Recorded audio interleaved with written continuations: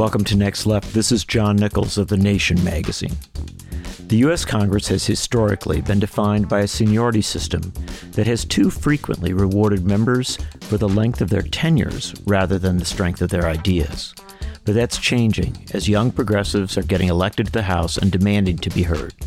The change is occurring at least in part because some senior members have joined new members in forcing it.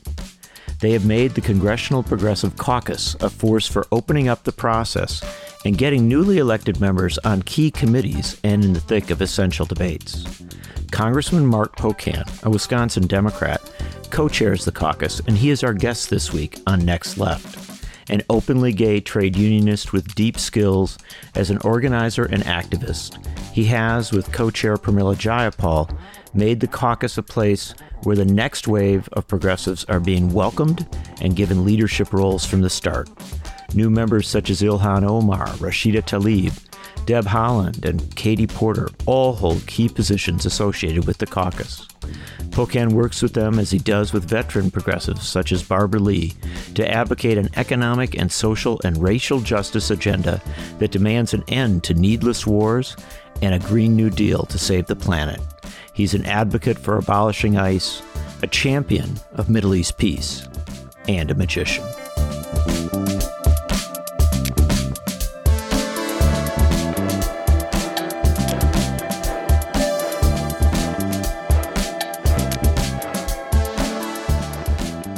Congressman Mark Pocan, welcome to Next Left.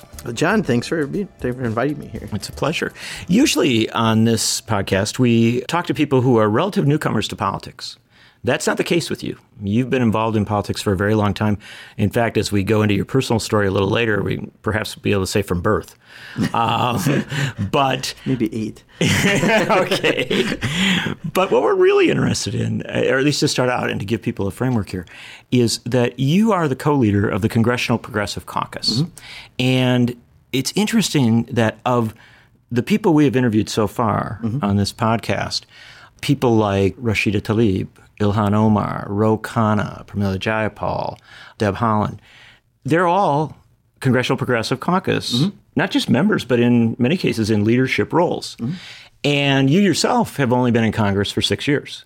And so it seems that the Progressive Caucus is a place where a lot of the kind of rising voices, this, if you will, next generation in the Democratic Party and this next voice has concentrated. Tell me a little bit about the caucus and why you think this dynamic has developed with it, where it is the place where so many of these people move Sure. up. Yeah, I would even add one other thing. We're also a place for some of the most senior members, the committee chairs. I think we have a dozen committee chairs who are members of the Progressive Caucus. And as you know, that's often done by seniority on committees. So we have some folks who've been around for a very long time, people like Maxine Waters and Jerry Nadler who've been fighting for the movement.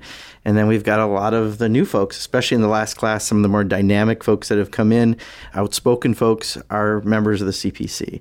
And I just think that, especially when you're fairly new to politics, you're out there talking about issues that are a little more cutting edge because you aren't wedded to something that you've been talking about for 20 or 30 years, but you're out there listening to people, and this is what you're hearing from the grassroots, and therefore you're coming through the Progressive Caucus and advocating for those issues. So we are a great place to give strength to those folks, and we're 40% of the Democratic Caucus, which is a big number, which means those ideas instantly get brought to an audience that's a pretty substantive audience that on values likely agree with those members, but it's some of those members that are bringing the newer ideas for the caucus to then take and try to see if we can make into real policy. Let's take a second on foreign policy, because I think foreign policy is dramatically undercovered by and large as regards what our Congress does.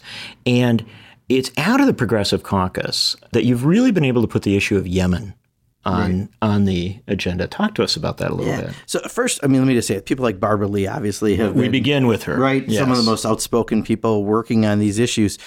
But it's been a bit lonely for them. And now they're mentoring a lot of the newer members. So whether it be an issue like Yemen, that I would argue most people who work in the Trump administration could not even find within a several hundred miles on a map of where the country is. But yet, because of U.S. involvement with the Saudi-led coalition, it was the largest humanitarian crisis on the planet. And that should have the attention of the United States Congress. And I think by us taking that issue on, or trying to stop arms sales to Saudi Arabia, or trying to look at some of the other issues that don't always get a lot of attention, really that energy has come from many Progressive Caucus members. Barbara Lee has always led on trying to get a new authorization to go into war. But, it's so many members who've been around for 1 or 2 terms that are talking about Article 1, Section 8 of the Constitution that says it's up to Congress if we're going to have a war, and you can't allow a president, whether it be Barack Obama or Donald Trump, make that decision without Congress, because there's this little funky thing called the Constitution we're supposed to follow. And that's been often some of the newer members who've been at the lead of those issues, and the CPC certainly has been at the lead of those issues. Let's talk about you a little bit. You were one of the first people to mention impeachment on the floor of the House during the Trump presidency, within weeks into it. And you didn't call for impeachment right away, but what you did do is talk about, I think it was the Muslim ban. Yeah. And you said, look, we have to explore all options in responding. Well, I mean, I think, you've got to do it. You have power, right? You've got power that we work, and we're proud to work as a Progressive Caucus with the inside-outside organizations. I wish there was better terminology than we do, but all the different progressive groups from Indivisible and Move On and many, many, many other groups that are out there. But we've got the voice in Congress. And if we don't use that voice, then we're not helping to be a part of that broader progressive movement. And when it comes to someone, I don't care if you're the president or a CEO, you're accountable like every other person to follow the law. And when the president did something as, truly evil, as saying people of a certain religion aren't allowed in this country just because it fans the racism and xenophobia that seems to mark most of the supporters of this president, that's not acceptable. We're better than that as a country. And long after Donald Trump is gone and we read about all the things he actually did in the White House, we're still going to be that country. And unless we start setting that precedent on a regular basis, no one, a Democrat, Republican, or other, is above the law. And we have to hold especially the powerful to those standards, because so often they're not held to that standard. And in that case, you went, I recall the thing, you came with maps, sort of, the Ross Perot model, and you started pointing out that the countries where Trump was banning people from were the ones where he didn't have a lot of financial or his family didn't have a lot of financial interest. You went to the heart of the thing at a very early stage. Yeah. But again, I think, so often this happens, the attention you don't get a lot of attention for doing it early, but once you start cracking that seal, so to speak, it allows other people to then start saying it, even though we all understood it at the time. We knew what he was up to, but whether or not you said it out loud, for some folks that have been around maybe for a very long time, was that the proper political move to do? They wanted to be very calculated. And, all people have a lot of excuses not to do the right thing. I think sometimes you just need some people to do the right thing and not worry about the consequences. And I've never been one, as to worry too much about consequences, because, it's, I've been successful doing what I've done. And I think you're finding, again, a lot of these new members have that same attitude. They come out and they're not afraid of very much. And they're not like they're trying to, retire 4 decades later in Congress and get a beautiful watch. They just want to do something. And the way they're doing something is by being in Congress. So I think the more we can just take on those powerful interests and speak the truth, and even if it's uncomfortable for people, that's probably even better. And one place where you've done that has been on Israel-Palestine, and on the issues related to Israel and Palestine. And you have taken this on as a responsibility, I think, in many senses. You've also tried to make some really nuanced arguments, which is hard in Congress. Right. But when the president has gone after newly elected members, particularly Ilhan Omar and Rashida Tlaib, you've stood at their side and said, what you're doing is wrong. And also, in many ways, suggested that this simplistic debate about the Middle East is wrong. Tell us a little about that. Well, yeah, I mean, the simplistic debate among the political class is you're either for Israel or you're against Israel, and that's it. And that is overly simplistic and also dangerous, I think, to have a view like that. So, I've had a view. I've gone to the region. I like to go and see things, and I make judgments based on seeing and experiencing, and that's how I think I learn best. And I've been to Israel, and I've been to Palestine, and I've been there a couple times to the region. And based on my observations, I've Israel is a great ally of the United States. But I also understand that when you've got a friend who does something maybe that's not in their best interest, which especially under the Netanyahu government of Israel right now, they've been doing plenty that's not, I think, in the country and the people of Israel's best interest, you need to call that out. So when the response to a kid throwing a rock at a wall is a bullet, that's an over-response, and someone should call that out. When you have 2 million people in Gaza, essentially in an open-air prison, 1.1 million of which are on food assistance, 95% of the water isn't drinkable, you have a festering pot that could explode at any point, and that's not in anyone's best interest, United States, Israel, or Palestine's. When you have a road that has a giant wall in the middle of it, and Israelis drive on one side and Palestinians on the other side, that looks like too many things we've seen in history in other countries. That hasn't been good for people having human rights. And I think, to call those things out is also the responsibility. But you're right, having nuanced conversations aren't always what happens in Washington, but that's never again stopped me from at least trying to be who I am and have those conversations, because I do think it's opened up the ability for some other members now to maybe speak out a little more than they did previously. So we don't have to have just Rashida and Ilhan being attacked by the president for saying something, because a lot of us have some similar beliefs, and we think it's fair to call out someone who's making mistakes. And when the president intervened or pressured the Israelis not to let Ilhan Omar and Rashida Tlaib travel on an official visit, you obviously spoke out on it, but you also, we were reminded that you had struggled to enter Gaza yourself on a previous visit. Yeah, we were supposed to go in and meet the UN in Gaza so I could get a chance to see it.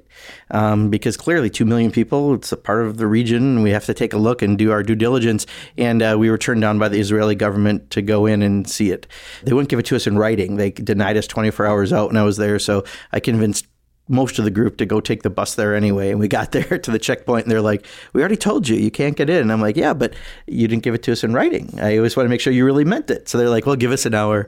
In the meantime, we watched a bunch of bulldozers go by to take out crops and things that they all too often do on the other side of the border, which again isn't advantageous to having a healthy place for people to live in Gaza. It's still, I met with the ambassador to Israel and I expressed my concern. Why can't we, especially with as much money as we give Israel, we should be allowed to go in and see. And at first I was given it's very, very violent. You wouldn't want to go. And I'm like, well, I was in Colombia. I was detained by the FARC guerrilla for 5 days. I'm okay with that. And I truly think he didn't expect that as an answer, because he suddenly was a little stammering and kind of has said that, he might allow us in. But when I watch them then get denied, that's wrong. I don't think any member of Congress should go as long as they're not allowed to, because this is above party.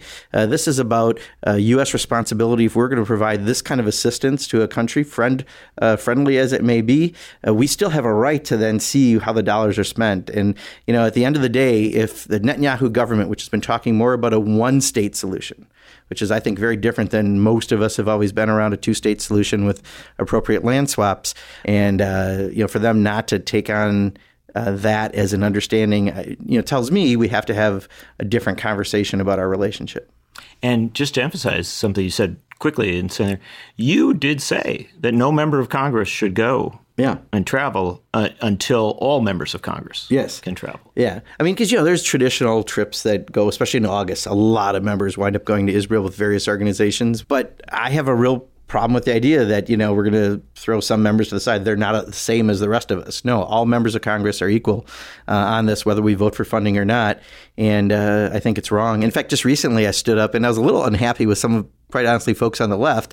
I stood up for Ron Johnson of Wisconsin. Who should be able to travel to Russia. Who should be able to go to Russia. And they turned him down. And I read a lot of the comments when I put that out. And they're like, why are you standing up for Ron Johnson? No, he's not going to do any good anyway. It doesn't matter. I mean, I agree. Ron Johnson doesn't do a lot of good. That's a truism. Ron Johnson's the senator from Wisconsin. That is a truism. But he also shouldn't be turned down, or should Chris Murphy, from going into Russia. We'll be back after these messages. Join me on the Nation cruise to the Western Caribbean this December 8th through the 15th, sailing from Fort Lauderdale, Florida, with ports of call in the Bahamas, Jamaica, Grand Cayman, and Mexico. I'll be joined by Ai-jen Poo, Joan Walsh, Ben Jealous, Zephyr Teachout, and many other progressive thinkers, leaders, and heroes. Together, we'll explore our turbulent political landscape and debate what can be done about challenges facing the United States and the world.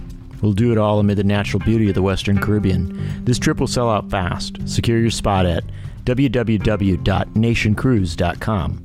I hope to see you on board.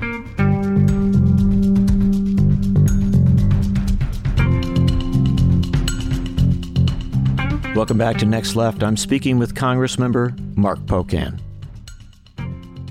You referenced there being held by the FARC, and I think it's important to give some of your story here. It's safe to say that you are one of the more widely traveled members of Congress. Especially prior to going into Congress. I think, you're right. Some senior members have traveled a lot.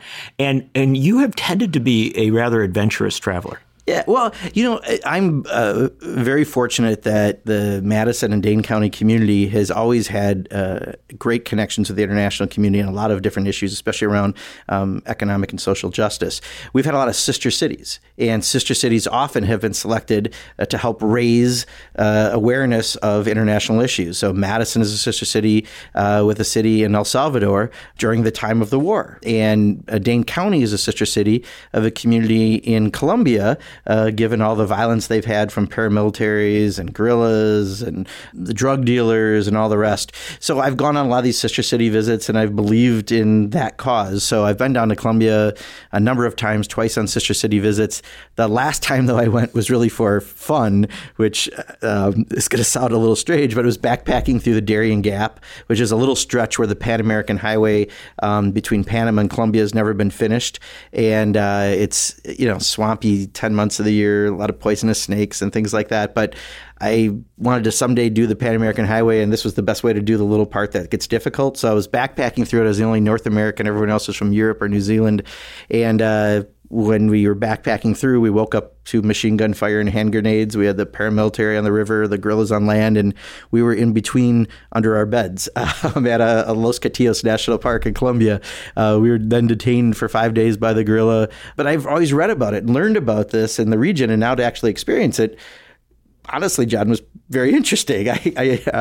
But it was great to be able to talk to the guerrillas and find out why they're doing what they're doing and seeing the path. And I still, in fact, we're trying to put together a CODEL in Colombia now on a number of levels, from both a trade perspective, the perspective of all the people leaving Venezuela coming through Colombia right now. There's a number of issues we're trying to still address.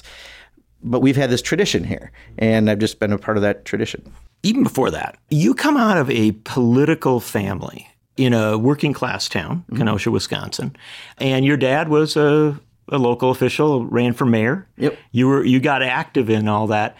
Is that where you trace your politics? I mean, where do you see it? Yeah. No, I mean, I started doing doors with my dad when I was 8, right? So not that I knew what I was doing when I was 8, but I still knew that you go and knock on people's doors and talk to them about what they care about, because that's what you learn to do. Went to my dad's council meetings when I was 14, because probably more than anything it was a reason to hang out with your dad.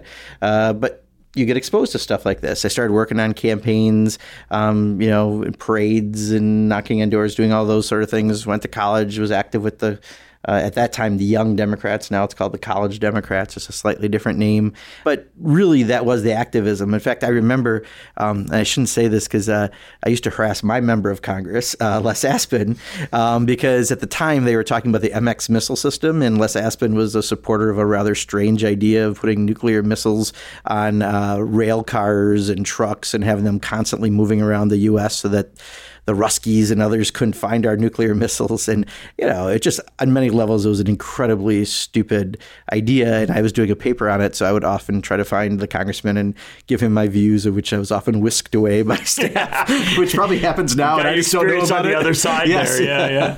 Yeah. And so at a certain point, quite young, you decided to get involved in politics. Now, there was an element of this that's interesting because you did so as a gay man at a time when there were certainly people that came before you, but there weren't a lot of openly gay elected officials. And you've always been very out front. Yeah. How'd that happen? Yeah, a couple of things. I mean, one, I don't think I was really out in college, but after I'd started my business, which was right after college, there was an incident where I left a gay bar, as many people do who are still kind of closeted, and followed by a couple people, and I was beaten with a baseball bat. So I had to get stitches, and that really kind of made me realize that like no one should have to do something like this simply for who they are. And I think then I got active with some LGBT organizations here in Dane County and in Madison. And really, that was before I even ran for the county board. So that kind of got me a little bit involved in the community here, although I was already active in the Democratic Party. But also, Dane County has this incredibly rich tradition when it comes to gay and lesbian folks out in office. When I was on the county board at about, I was elected around 28. So around that time. Age 28. Age 28. Yeah, age 28. There were more openly gay and lesbian elected officials in Dane County, Wisconsin than the entire state of California. You wouldn't exactly expect it, especially most of the LGBT media is very coastal. We're flyover country here, right? It's nice, cute. They think they can pat us on the head. But as you know, 1982, we passed the first in the nation gay and lesbian civil rights bill. At the time, didn't include transgender, but we passed it and signed by a Republican governor into law, Lee Sherman Dreyfus. I think it took 9 more years for another state to do what Wisconsin did, but we've had this tradition of elected officials in this area, and we still do. And, the fact that Tammy Baldwin is our U.S. Senator, I'm serving in Congress. I think it's the first district we've had a back-to-back openly LGBT members of a federal office.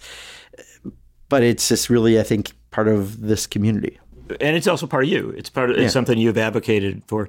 The other interesting thing is you have, for a very long time, been a union member, and that makes you a rare player in the U.S. Congress. There aren't a lot of... It's about a handful of us. A handful of trade unionists is right. Activists in the Painters Union. Mm-hmm. And one of the places where I think you came to national attention, even before you got to Congress, was in the battle against Scott Walker on taking away labor rights in 2011. And I remember an incident where the governor was about to arrive to give a speech, and I think you and your aides dropped a banner. I think actually it might have been the State of the State. So he had a lot of his guests coming, and we had produced at our union sign shop, I think an 8x12 bright pink banner and said, "This is your pink slip, Scott Walker," and threw it out our window of the office at the Capitol. And it got a little attention. So that was good. But, you're right. And also this goes back to growing up in Kenosha, where, as you know, from coming from that part of the state, 14,000 people out of 70,000 at one point made cars in Kenosha. For many years, when I was growing up, it was the American Motors Company. Later, it was Renault and then Chrysler, and now no one does. But everyone had a good middle-class existence. You had a good family supporting wage, pay your mortgage or rent. You had health insurance for your family. You could take a vacation, maybe have that one luxury of a snowmobile or camper, but that was what middle class was. And we've lost that in so many ways, whether it be people being listed as independent contractors, the attacks against unionized workers having a say in their workplace.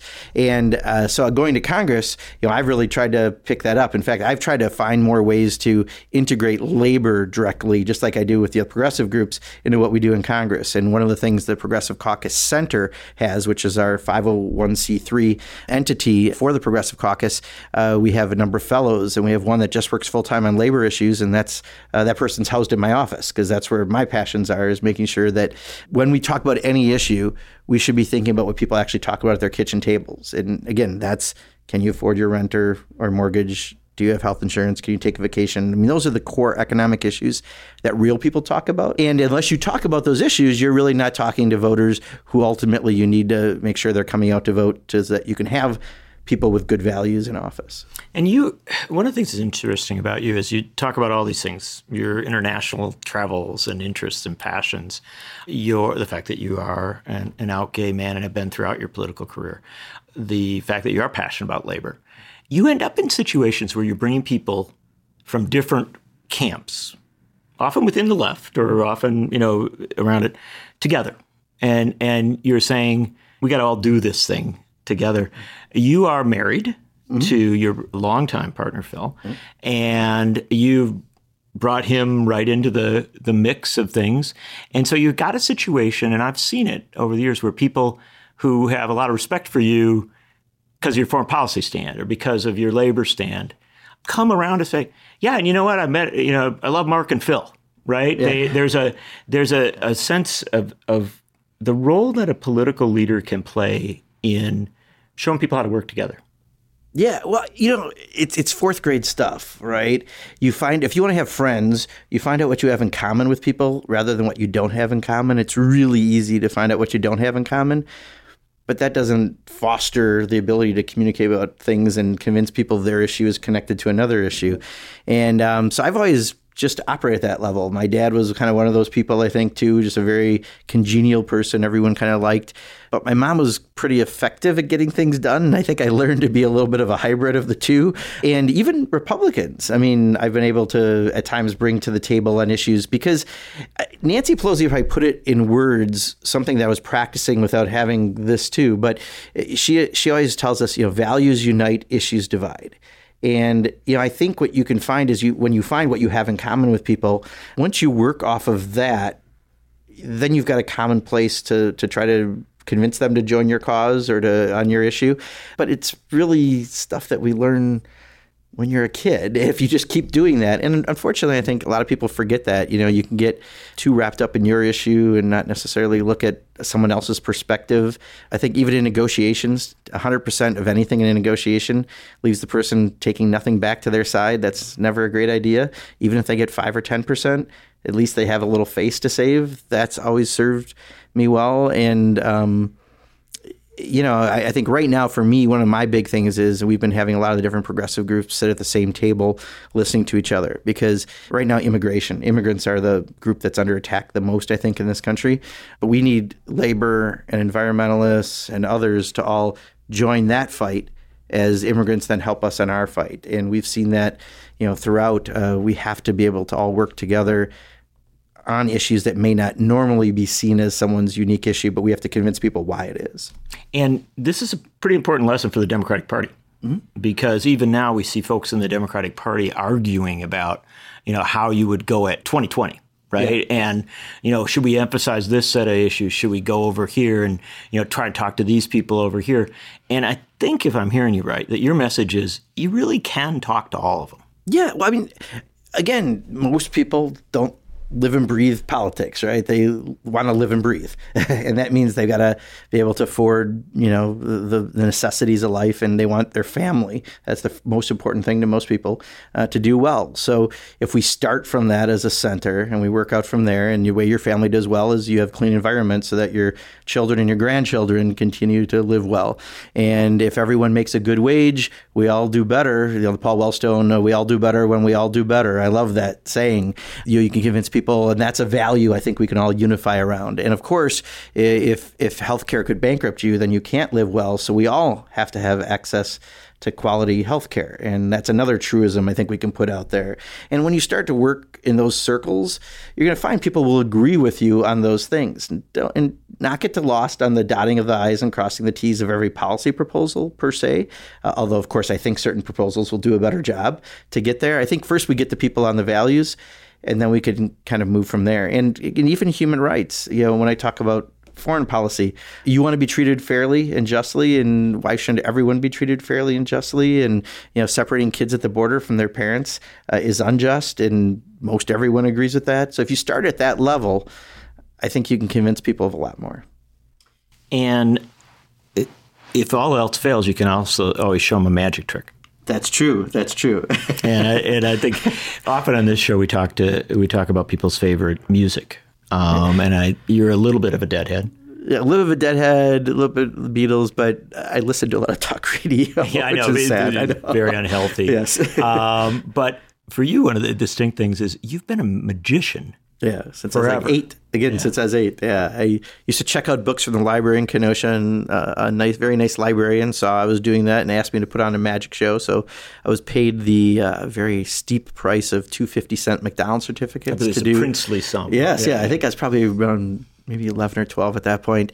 And then because I worked cheap, I think I did all the libraries in town and kept doing that. But at 14, I won a junior magician contest in Wisconsin, went on to the Midwest, took like 3rd place. I actually contemplated going to an alternative high school so I could just perform magic, and paid for a good chunk of college doing magic. So I took a little break when I was busy with the business and everything, came back to it in about 2010 when the Tea Party took over and had a little more time on my hands from being co-chair of the finance committee.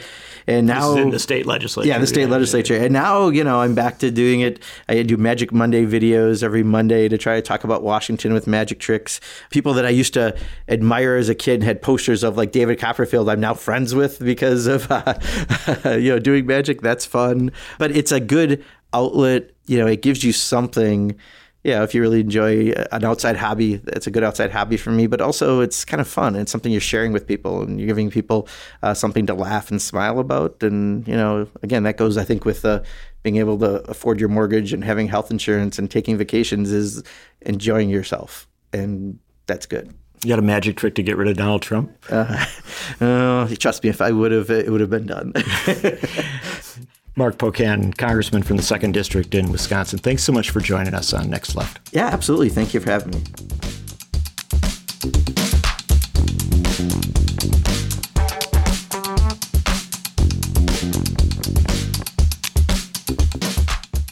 Join us next week as we take the next left with North Dakota State Representative Ruth Buffalo.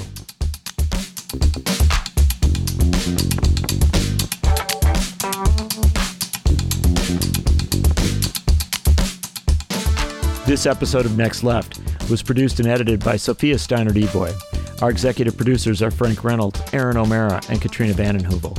Our theme music is Deli Run by Ava Luna, who you can check out at avalunagroup.com. Our logo was designed by Sinead Chung. Recording help this week by Zoe Sullivan. If you're enjoying the show, please let us know by rating and reviewing us on iTunes and subscribing anywhere you get your podcasts.